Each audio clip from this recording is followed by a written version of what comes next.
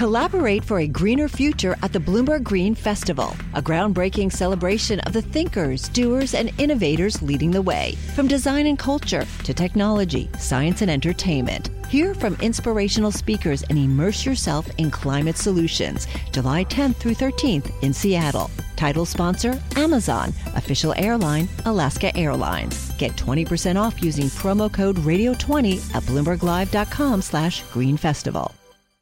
We celebrated love and we danced and it was amazing. Then the rockets started and gunshots everywhere. We managed to escape, but there were a lot of friends that didn't. What we will do to our enemies in the coming days will reverberate with them for generations.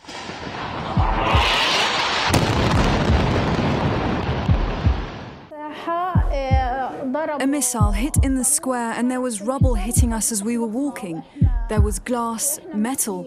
It was like doomsday. There are civilians here whom are not our enemy and we do not want to target them. We are asking them to evacuate. There are 50 people in the house without any food, drink, water or electricity. I don't know how we'll provide food for our children. War isn't what we're looking for, but war was forced upon us by a bloodthirsty terrorist organization.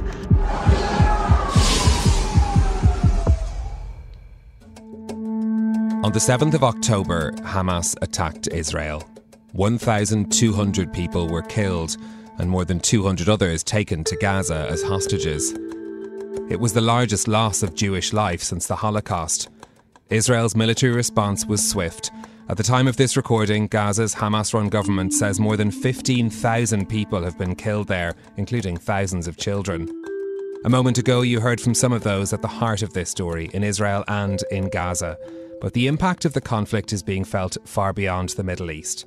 From Cape Town to Paris, London and New York, reports of hate crimes have risen dramatically. It's a difficult evolution to measure, but our global team of Bloomberg journalists have been collating the data, allowing us to build a unique picture of rising anti-Semitism and anti-Arab, anti-Muslim sentiment. For this special programme, we've brought together some of the journalists who worked on this project to hear what they found out and from some of those affected. Let's start in New York, and our bureau chief, Katia Porzakansky, is with us for this. Katia, what's changed in New York for the Jewish and Muslim communities since the 7th of October? I'd say New York is on edge. The city is a home to the largest Muslim population in the United States, but also the largest Jewish population outside of Israel. We've had demonstrations in the streets starting the day after the attacks in Israel. We will free Palestine within our lifetime! And seemingly haven't stopped. It's been a constant flow of demonstrations in the streets and on campuses, and it's putting all the communities on edge. Katie, a lot of this discourse has been playing out, as you've said, in universities. What is the conversation that's being had there? What sorts of things have we been hearing from people attending those universities? So in the United States, universities are in large part bound by freedom of speech, which means you can say a lot. You can protest, of course. You can hold signs. You can say hateful things in large part. Universities, however, are also bound by the Civil Rights Act. They have to protect students from discrimination. So you're having this kind of strange situation happening on campuses where the bounds of free speech are really being tested, but at the same time, administrators are being scrutinized to make sure that they're not allowing for discriminatory environments. The Anti-Defamation League has seen a tremendous surge in anti-Semitism incidents in the country, and says a large bulk of them are happening on campuses. You have assaults, threats. In Cornell University, a student was arrested for making threats to kill Jews on campus and to shoot up the kosher dining hall. But then you also have, the perceived anti-Semitism that students are feeling, for example, from some of the signs that are being held at some of the demonstrations on campus. And that's where you get into kind of this gray area where one student is saying, look, this is a direct threat on my life. And another student might say, you're misinterpreting what I'm saying here. I spoke with two individuals who are trying to bring the two communities together, Rabbi Mark Schneier and Imam Shamsi Ali. And they met with a Jewish community of students from different schools in the New York area. And then they met with a community of Muslim leaders, similarly from the schools in the area. And, one of the first things that happened in their meeting with the Muslim leaders was the Muslim students said, we are not pro-Hamas. And we are being conflated as being pro-Hamas. We are trying to demonstrate for the citizens of Gaza that are being killed. When you talk to Jewish students, they're saying you have signs that are saying from the river to the sea, and that is a direct threat for the eradication of Israel and a threat on my life, potentially. So these are the nuances that are appearing, but then there are also very blatant acts of hate that are really concerning to leaders. We'll come back to New York in a moment, but I want to go next to Paris and Bloomberg's Jenny Chain. Now, France is home to the largest both Jewish and Muslim communities in Europe. That's numbers based, though, on survey evidence, because official statistics in France don't include religion due to the secularism principles enshrined in French law. Jenny, I want to talk to you about how much we know about how much hate crime has increased in France since the 7th of October. It's really hard to quantify the change in the number of hate crimes in France since the start of the war. The French government has been very vocal about the rise of anti-Semitic acts in the last few weeks, but authorities have not been very good at providing comparative data, particularly about the number of acts targeting Muslims in the same period. And you have seen the government is taking a different approach to these two different communities. There was a cross-country march against Semitism held earlier in November that drew 180,000 people. And several government officials, including the Prime Minister, Elisabeth Borne. Obviously, it was important for me to be here with my government to say that France must protect all of its citizens who may be worried because of their origins or their religion. The government and all ministers want to say to all our fellow citizens of the Jewish faith that we are at their sides. We are alert and we will not let anything pass us by.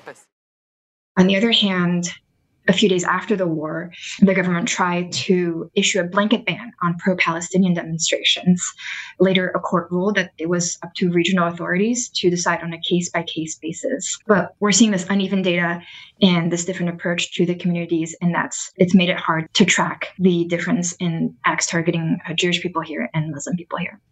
France has seen several high-profile anti-Semitic attacks in recent years. The attacks on a Jewish school in Toulouse in 2012, the supermarket attack in 2015 as well. How have the community been responding to this latest rise in anti-Semitism? So the government has given numbers on anti-Semitic acts since the start of the war, and there have been more than 1,500, and that's more than 3 times all of 2002. But it's partial data, so they haven't produced data on anti-Muslim acts. But the result has been that there is more concern within the Jewish community, and Yonatan Arfi, the president of CRIF, which is an umbrella organization for Jewish groups in the country, said that some Jewish people have changed their day-to-day behaviors, and that might include notably kind of removing outward religious symbols, such as taking the Star of David off their necklace or changing their names to a less Jewish-sounding name when they're putting in an order on food delivery apps. Let's go to South Africa next. Michael Cohn is our South Africa government reporter in Cape Town. Of course, Michael, the history of racial division is well known in South Africa, but this is a conflict that's created a very different kind of schism. The government's position on the Israel-Hamas war, how is that affecting the Jewish community there?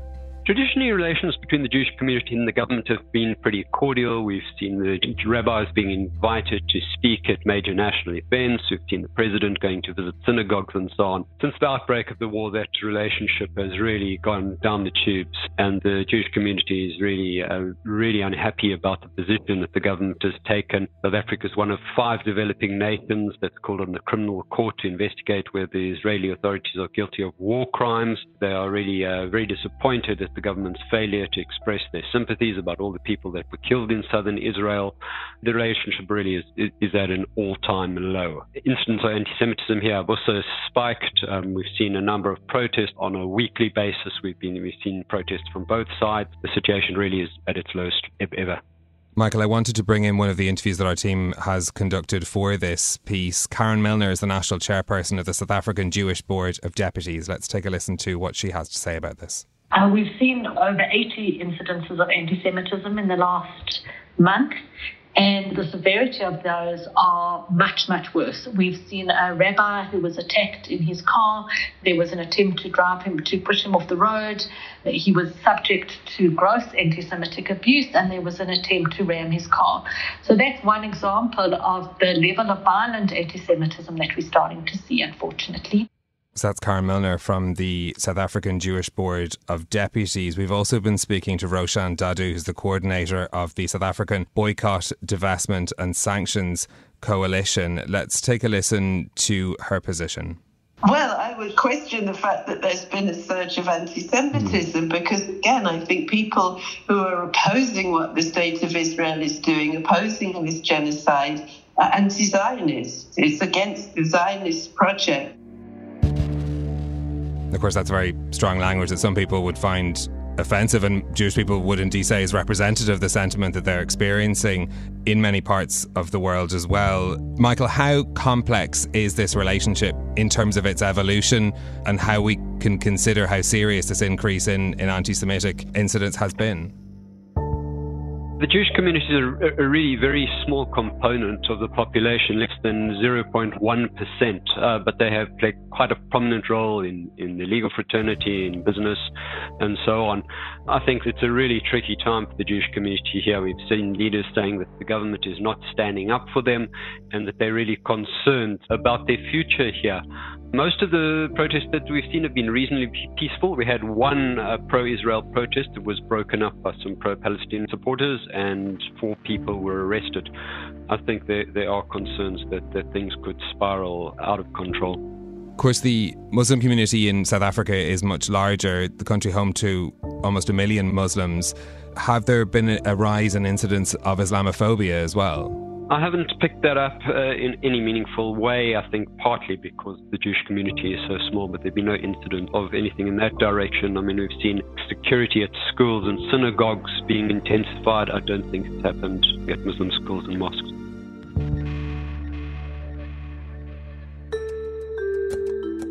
OK, let's come back to London next. Our reporter Eamon Farhat is here with me. Now, London, Eamon, like New York, is somewhere where there is a significant amount of data that can help us to understand what's happened since the 7th of October. What numbers are available, first of all, and what have they told us about the trend? So according to the Metropolitan Police, on average there's about 60 cases of anti-Semitic crimes in London every month.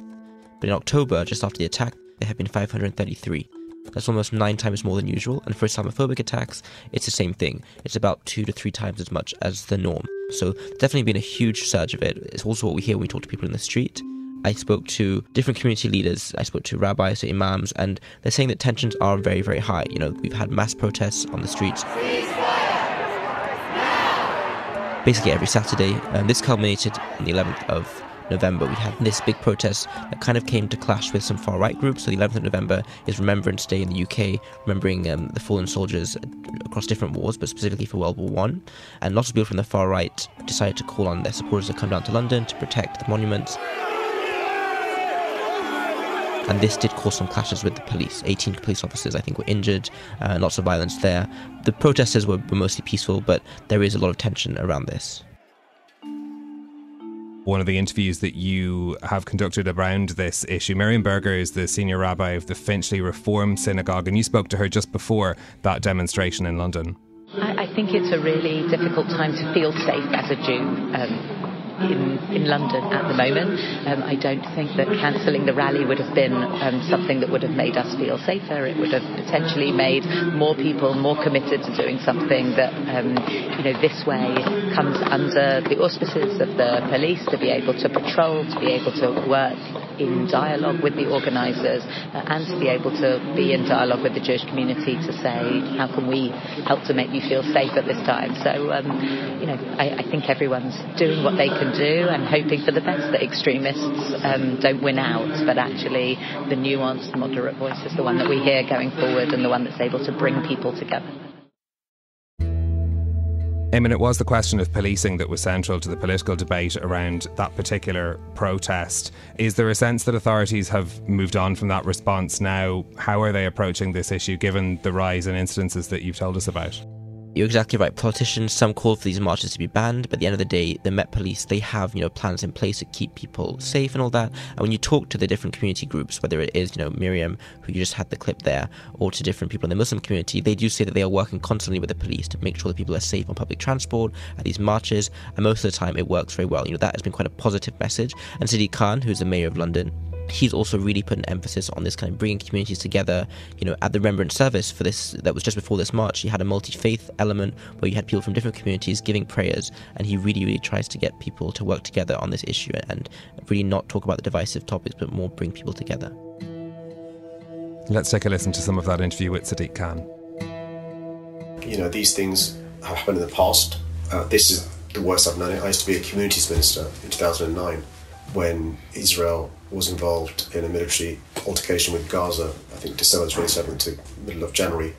And I remember then, as a community minister, the impact on communities across the country. This is worse than that.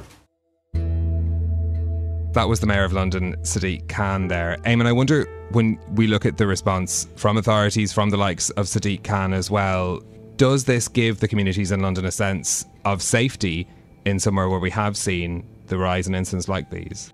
Right now, safety is not a word that most people talk about. People do feel unsafe, at the moment. I think a lot of people say that as this war goes on, if this war continues for however long, these tensions will continue. There is a realization that London, is a good place for different communities, and eventually things will get better, but right now, people do not feel safe.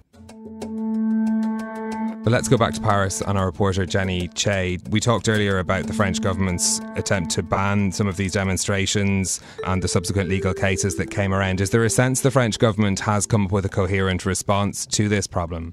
I'm not sure they have. I spoke to Abdallah Zekri, president of the French Council of the Muslim Faiths Observatory on Islamophobia, and he told me that it would have been better to have a march for peace. Because when you have government officials, of course, joining a march against anti-Semitism, it can leave the impression that the government is mainly supporting Israel, and some people in the Muslim community might feel alienated. At the same time, the government has also not really been able to provide coherent data on these acts. They're obviously speaking a lot about the rise of anti-Semitic acts since the war, but the fact that they haven't given comparative data for acts against Muslims over the same period, it raises questions about the kind of data that is being compiled and whether it's being compiled in a way that makes it easy to analyze, so that the country can track these racist and discriminatory acts during times of conflict, but also during normal times. Katia Porzakansky in New York, you talked us through the debates that are happening in universities, the demonstrations that are happening on the streets of New York City. Are communities, both Jewish and Muslim, feeling comforted by the actions taken by authorities? In terms of school authorities, no. I think everyone is displeased on both sides. The Department of Education has now opened 7 investigations into schools in the United States. 3 of those schools are in New York for discrimination. So the pressure is on for them to kind of get the situation under control. But both sides are disappointed. For example, in Columbia University, they suspended temporarily 2 of the pro-Palestinian student groups for repeated violations when it comes to their demonstrations, including one that proceeded against the rules and that included intimidation. But by shutting down those groups, they've now spurred all sorts of accusations of shutting down free speech, chilling criticism of Israel, and faculty and students have written in protest against the school for doing that. From the Jewish community, they want to see more action taking place. They want to see quicker responses to acts of anti-Semitism. A few students at Columbia University gave a press conference a few weeks ago about anti-Semitism that they faced at the school and how there has been an unsatisfying response from administrators to investigate those accusations. My Jewish sisters and brothers and I are on the receiving end of death threats from our peers. Undergraduates who have filed reports about these incidents have been left with no emotional support, no feedback, and no consequences for the perpetrators of these hateful actions. As a result of this inaction, there are Jewish students who do not feel physically safe on campus. At Cooper Union, several students came out and said they felt completely unsupported by the school when there was a protest that got intimidating. And there was some students that entered a library. There were some visibly Jewish students in the library and behind a glass wall. And the protesters were banging on the wall. That was a very intimidating moment for those students. So there was a lot of scrutiny on that event. Like, what happened? Did the school not have control over that protest? So there's an investigation there too.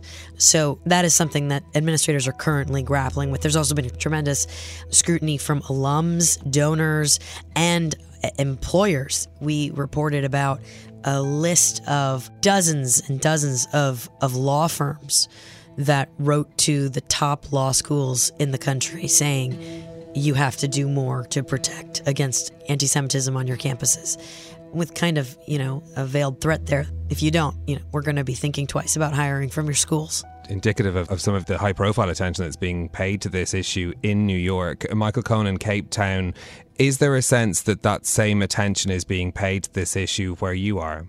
I think there have been recent attempts by the government to kind of cool things down a bit. We had President Cyril Ramaphosa write a weekly letter to the nation in which he was saying there's no place for violence or threats of violence against those who hold contrary views, that South Africa's painful history must be a reminder about the cost of a divided society. And there have been meetings between Jewish organizations and the government, but at the same time, the government's actions are clearly reiterating its extremely pro-Palestinian and anti-Israel stance. I don't think, while the Jewish organizations have said they appreciate the meetings with the government and so on, I don't think they're appeased the authorities are taking any kind of steps to defuse the situation in a way, and they're still really unhappy at the stance that the government has taken. Okay, I want to come back here to London and bring you one more clip of another interview. This is with Iman Atta, who's the director of Tell Mama, which is the National Anti-Muslim Hate or Islamophobia Monitoring and Support Service. Listen, as long as the conflict in Israel-Palestine is going, I don't think things will stop here. Although it's thousands of miles away from us, but it's impacting our communities here heavily. Unless that conflict stops, that's when things maybe would start going back to normal. And I wouldn't say it would come back to normal as you'll see everyone happy and everyone talking with each other. No, it will take a lot of time. And there are bridges that most probably have been broken. There are bridges that are shaken. These are the ones that most probably can get back to reconnecting. But there's many bridges that unfortunately got broken this time because people are just too angry. People have got too many emotions going. People are grieving. People lost loved ones. And people just don't seem to see the humanity in each other. That's Iman Atta of Tell Mama speaking to Eamon Farhat. Eamon, I wonder, we've heard this from various interviews, there being a sense of breakdown among the communities. London prides itself on being this multicultural city that welcomes communities from all over. Is there a sense that the damage that has been done can be repaired? I think what happens in the Middle East is a huge impact on what happens in London. Even though it's thousands of miles away, it still affects people here. There's just so much trauma. As she said in that clip, people have lost loved ones and people are very angry, whether, on both sides. The politicians' rhetoric doesn't help either. Some people have been inflaming things. Social media as well is a huge issue, I think, in this whole debate. Tell Mama, actually, in their own data, they show that more than half of hate crimes is online. I think the online community and the online space is helping stoke a lot of this hate, keep people angry, keep people in these echo chambers. And so right now, it seems very, very difficult until things get resolved in the Middle East.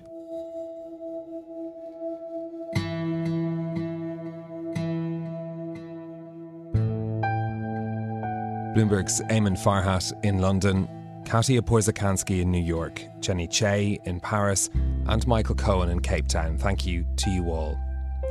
After we recorded this conversation, 3 college students of Palestinian descent were shot and seriously injured near the University of Vermont's campus in Burlington. While police said they have no additional information to suggest a motive, they noted that 2 of the victims were wearing traditional Palestinian scarves known as keffiyehs at the time of the assault.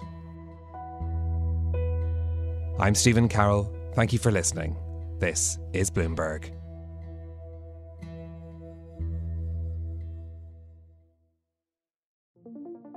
What could you do if your data was working for you and not against you?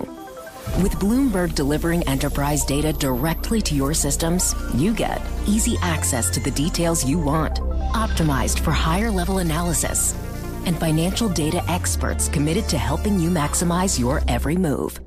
Our data is made for more, so you can show the world what you're made of. Visit Bloomberg.com/enterprise data to learn more.